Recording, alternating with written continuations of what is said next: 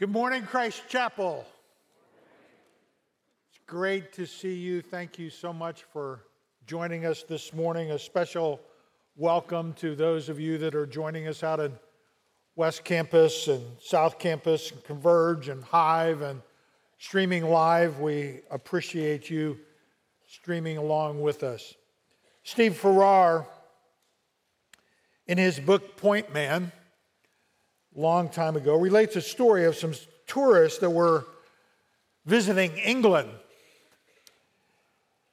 I'm going to quote this because I can't say it any better than he's written it. It says, a group of appreciative tourists watched a demonstration put on by the Royal Artillery of the Queen.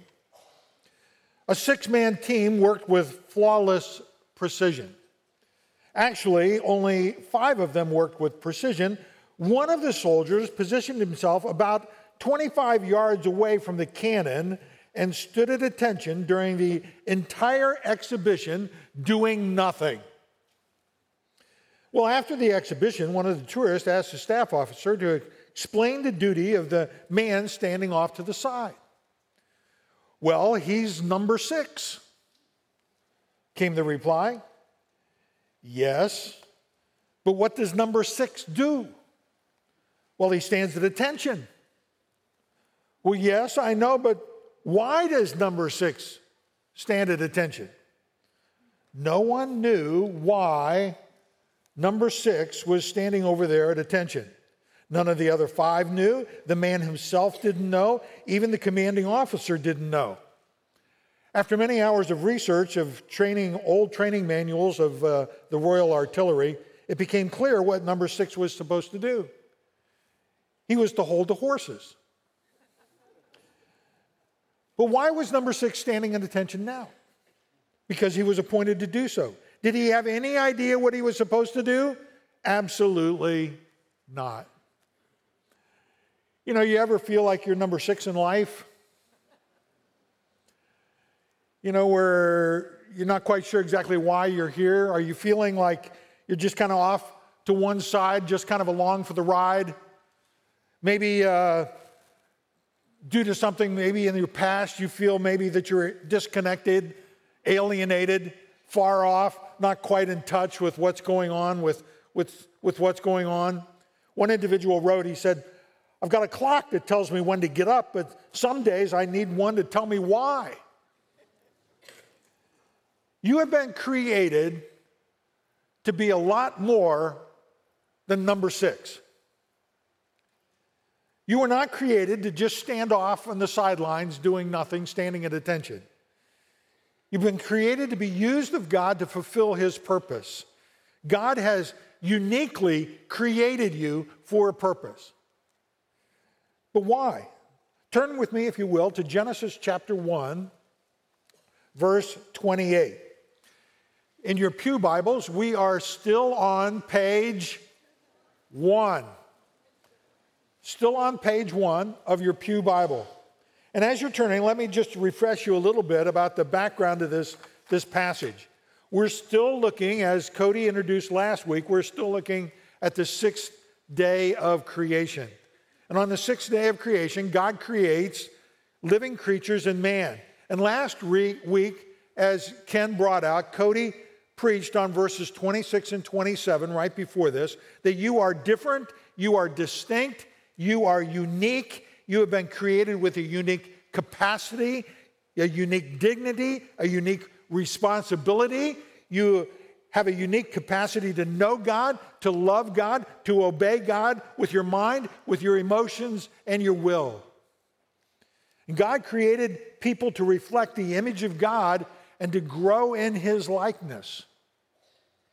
So last week, we learned that we are to reflect God's image. But now God expands on that a little bit. Look at verse 1, or chapter 1, verse 28. And God blessed them, and God said to them, be fruitful and multiply and fill the earth and subdue it, and have dominion over the fish of the sea and over the birds of the heavens and over every living thing that moves on the earth. This is often referred to in theology as kind of the creation mandate or the dominion mandate. And my job here is to explain this verse and make it look easy. And in one sense, it is very easy. This is what God says to Adam and Eve. He says, be fruitful, multiply, fill the earth, subdue it, and have dominion over every living thing. So in essence, it says, reflect his image, reproduce his heritage, and rule over creation. The end. If I was preaching this message in the garden to two people, it would be very, very clear. But on the other hand, a lot has happened since Adam and Eve. And one of the big events that happens since Adam and Eve, they were in the garden. This was pre-fall. We know in chapter 3 that man falls. Sin enters the world. Things change. And when God gave the commands here to Adam and Eve, they were in an unfallen condition. We are in a fallen condition. We also know that the flood happens in Genesis chapter 6. The law is given in Exodus. Jesus, the lamb, the perfect lamb that God gave to take away the sin of the world, he comes, he dies in our place, he rises from the dead. He's coming again. We know that. We know that from Scripture that Jesus teaches that we're not of this world in John chapter 15. In fact, Jesus sends us back into the world with the Great Commission. We know from the book of Hebrews in chapter 2, verse 8, that at present we do not yet see everything in subjection to him. We know that from Romans that creation groans. But Jesus, who is the exact image and representation of the Father, is the one who is ultimately going to restore the world when he comes in his kingdom. And in Isaiah 65, it describes a time when the wolf and the lamb will graze together in the kingdom. See, Jesus is the one who brings in the kingdom, and my hope is in him. The one who will establish his kingdom in fulfillment of the promises that he made to Abraham. So while it's easy to look at this and exposit this in the context of Genesis 1, there's a lot more that's happened since then. A lot has happened since Adam and Eve. And so how are we going to approach this passage for today? What are we supposed to do? We know that all Scripture is breathed. We know that for what was written in Romans chapter 15, it says, for what was written in former days was written for our instruction so that we might have hope. And I think that there is some hope. And there is some instruction. Why did he create me? What am I to do now in this fallen condition that I'm in? Two things.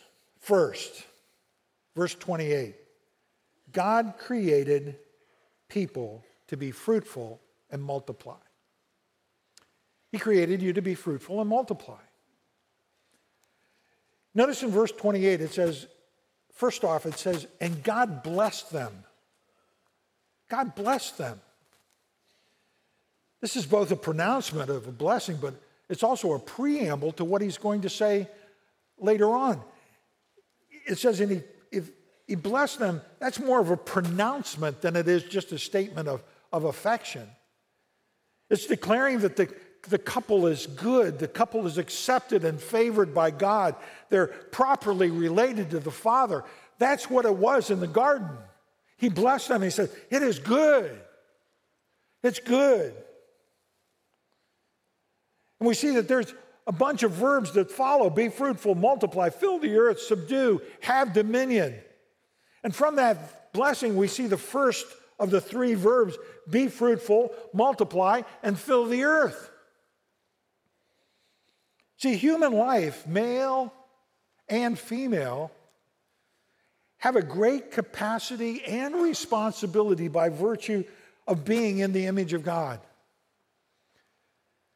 And the first is that humans may produce life, their own spiritual, physical life.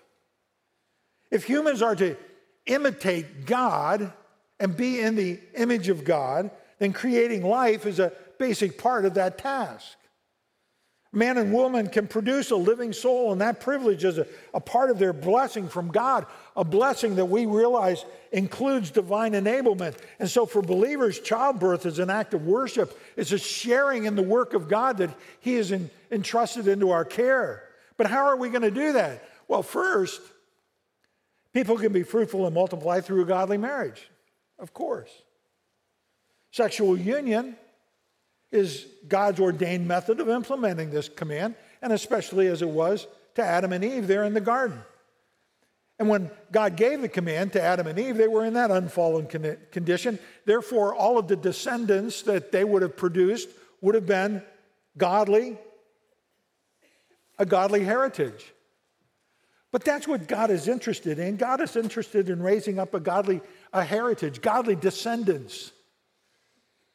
And God has charged the human race to raise up that heritage. But He didn't do it, and He didn't give it that command just by ourselves. God gave us a marriage partner. And oneness in marriage is necessary in order to manage that God's creation effectively, as we model that union that God has for us here on earth. So we can be fruitful and multiply through a godly marriage, but we can also be fruitful and multiply through a godly heritage as well. I think it's very appropriate at this point to be able to expand this beyond just Adam and Eve.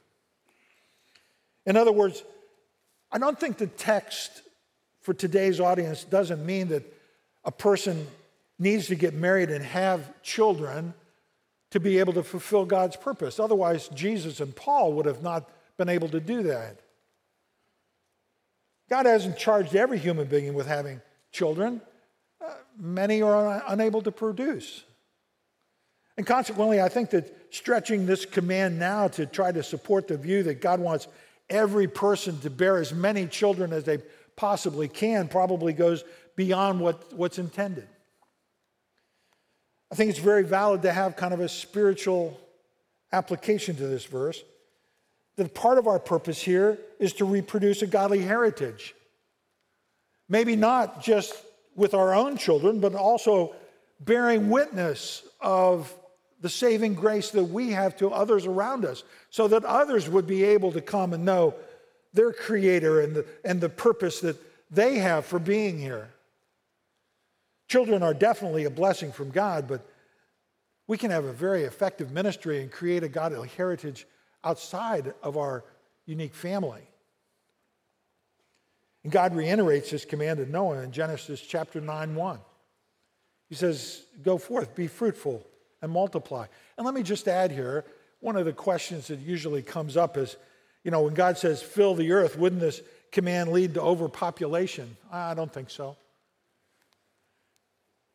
Nothing's impossible with God. If sin and death had not entered the world, I believe that man and animals would have filled the earth, not overfilled the earth. But the question becomes, are you being faithful to what God has commanded you to do? That's the question. We realize, that there are many people that are dealing with the trauma and the heart of infertility. Let me just say our heart goes out. We have helps for you here at Christ Chapel. If you look on the back of your sermon notes, you'll see a Wait With Me ministry. I'd point you towards some of the ministries that are here at Christ Chapel to be able to walk with you through that journey, to be able to process what God has for you in that journey. But you can be involved in reproducing a godly heritage no matter where you are and no matter where you are serving. I can remember my first year of seminary. One of the professors was unpacking 2 Timothy 2:2. 2 Timothy 2:2 basically says, what you've heard from me, entrust to faithful men who will be able to teach others also. And that prof was going through a multiplication process that, if one person talks to one person, and then two people talk to two, and four talk to four, and 8 to 8, the multiplication process. And pretty soon, over an ever-expanding multiplication process, there's a lot of people that come to know Christ and a lot of people that are growing in Christ. And I can remember saying to myself as I listened to that prof kind of unfold that multiplication process, saying to myself at that time, I pray that process does not break down with me. Might break down with somebody else. I can't be responsible for somebody else, but I can be responsible for me. And I pray that process doesn't break down with me. He says, be fruitful, multiply, get to work, create and help create a godly heritage. God created people to be fruitful and multiply, but God created people also to have dominion over creation. He says, be fruitful and multiply, fill the earth and subdue it, and have dominion over the fish of the sea and over the birds of the heaven, over every living thing that moves on the earth. Our last two verbs are here in our verbs of 5. Subdue and have dominion. God gave the right to rule over creation. And subdue here, the word actually means to knead, like knead bread. Whereas have dominion is a little bit stronger verb, and it means to stamp down. Now, it could possibly be seen in a military context to conquer and to rule. But unfortunately, in this context, in Genesis chapter 1, there's no actual conflict going on. I mean, we are in a perfect unfallen state. We're in the garden. Everything that God had made is pronounced good. We're to subdue and have dominion over the birds and the fish and other living things that are there. So how are we to view this for today? Well, there's really 3 options, and it's important that we kind of pause here and just kind of talk about those 3 options because there's been a lot of discussion about it over the last year or so. On the one side of the spectrum of how do you take the subdue and have dominion, the first option is that it's directed only to Adam and Eve and has no relevance to us at all. Well, unfortunately, we're still in the image of God and we're still his representation. So, no relevance is one. On the other side of the spectrum, so if you go from one side to the spectrum to the other side of the spectrum, the other side, the second option, is probably the most controversial. And this would extend the phrase dominion over creation to include people and government. And this view would say that we're to bring the world under Christian dominion. In other words, to those who hold the view, we have an obligation to apply Christian concepts to our culture. The Great Commission then is seen really as an expansion then of this mandate that God gives in Genesis chapter 1. Unfortunately, this view over on the other side is a little bit difficult to harmonize with Scripture.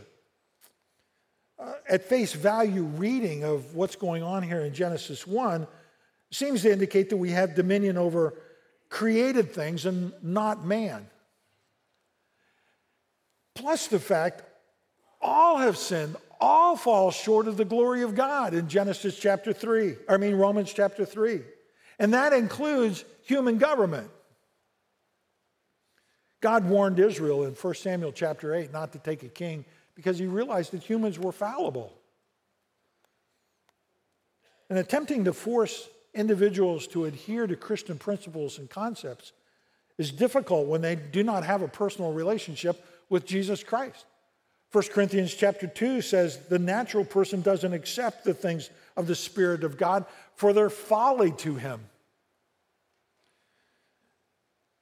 In the middle is the third option.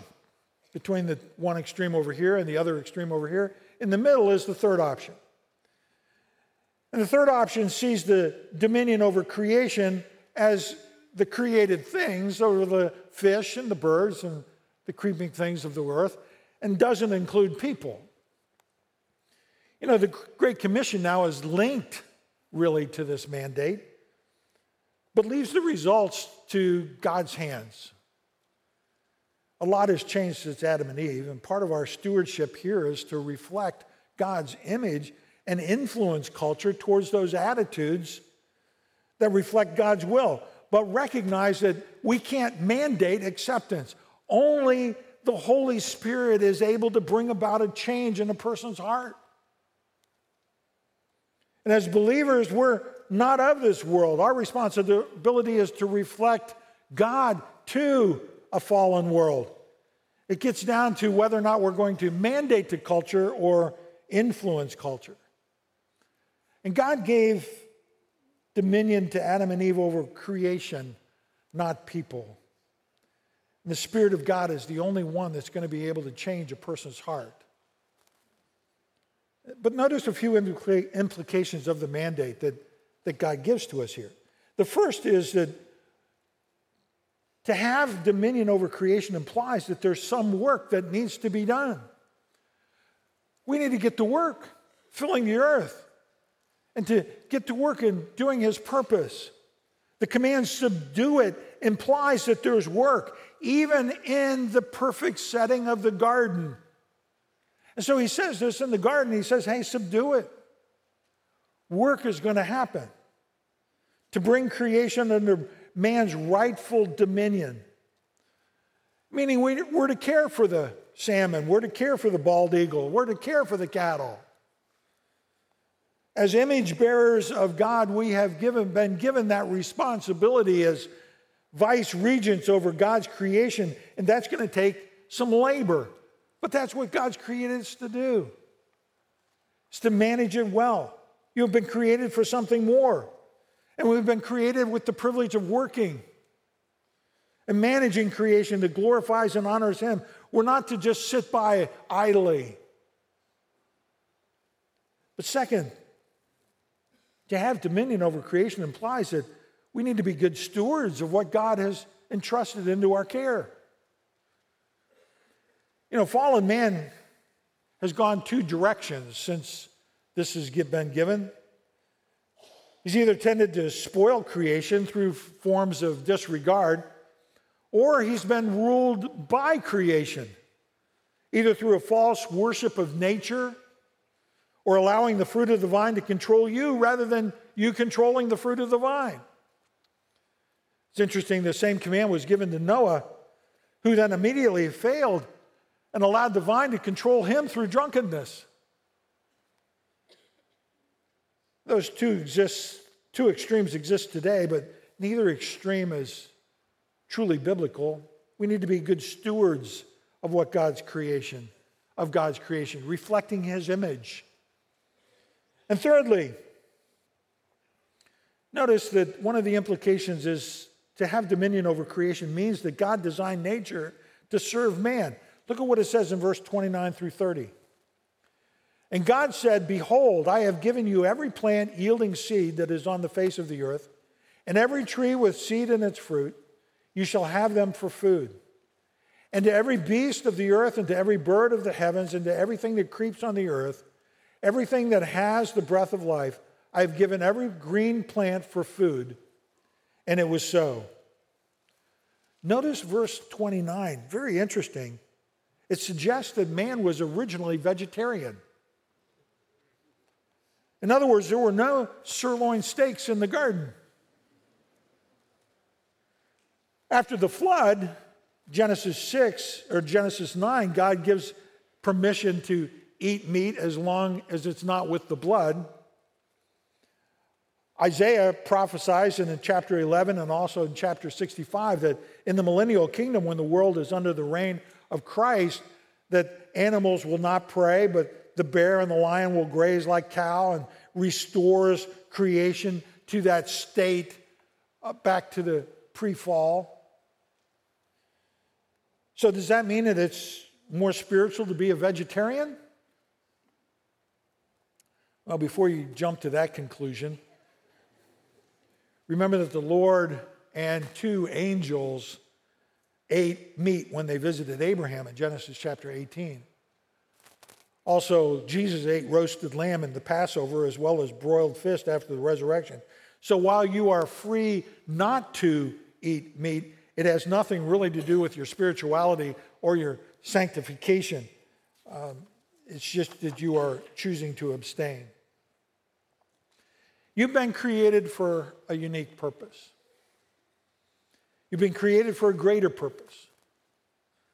God created people to reflect His image, reproduce a godly heritage, and exercise dominion over creation.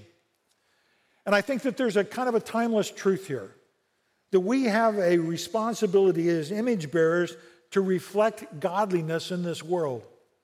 And so whatever you do, conduct yourself in a manner worthy of the King.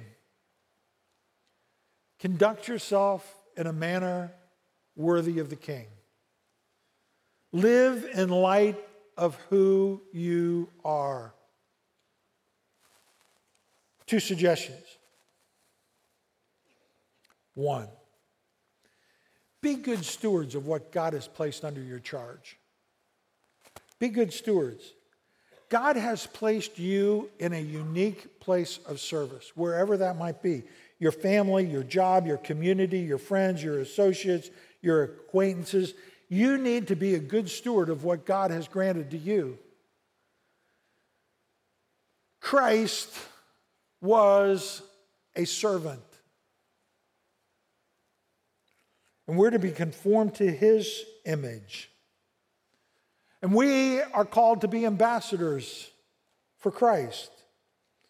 So whether or not you're a businessman or an insurance man or a common man, whether you're a scientist, a doctor, a nurse, a Christian worker, whether or not you're skilled in literature or skilled in the arts, whatever you work or wherever you serve, we should be the best that we can be for the glory of God. Reflecting His image, reproducing a godly heritage, being good stewards of what God has entrusted into our care. We need to be the best that we can be so that we can offer it back to God through an act of worship. And secondly, be dependent upon the Holy Spirit to be able to accomplish His purpose. Be dependent upon the Holy Spirit to accomplish His purpose. We can only accomplish what God has called us to do through the power of the Spirit. We are not going to be able to pull this off on our own power. I've often said, there's only 2 ways to live life. You can live life in the power of the Spirit, or you can live life in the power of the flesh. God's calling us here to live life in the power of the Spirit. Ministry flows out of our walk with God. We need to be a follower of Jesus Christ as we do His work. And Jesus, as I said, was a servant king. But think of some of those great examples in the Old Testament that we have. Joseph or Daniel. Those guys lived in very difficult times. They lived in captivity. They weren't exercising any dominion over anybody. They were living in captivity. And yet, they conducted themselves with godliness and dignity and reliance upon God in whatever circumstances they were facing. Only Jesus Christ is going to be able to bring in the kingdom. My hope is in Him. My dependence is upon Him and not something else. Without Him, we can do nothing. With Him, we can fulfill God's purpose. And we were created to know and grow and be like the one in whose image you were created, and that image is Jesus Christ. I think you're going to be restless. I think you're going to be confused. I think you're going to be lacking a fulfillment until you begin to live in line with what God's got for you. You know, if you've never come to a place where you've placed your faith and trust in Jesus Christ, that's the place that you start. Is coming to a place where you've placed your trust in Him and Him alone. We're all sinners. Jesus Christ died for our sins and arose from the dead. And He's coming back. And He's asking us not to try to be a good person, do all the good things, saying, place your faith and trust in me. It's the only way to be able to get right with God. If you've never placed your faith and trust in Jesus Christ, that's where it starts. But if you have placed your faith and trust in Jesus Christ, conduct yourself in a manner worthy of the King. You are an ambassador for Christ. Be the best that you can be in the power of the Holy Spirit. Let me have a word of prayer. Father,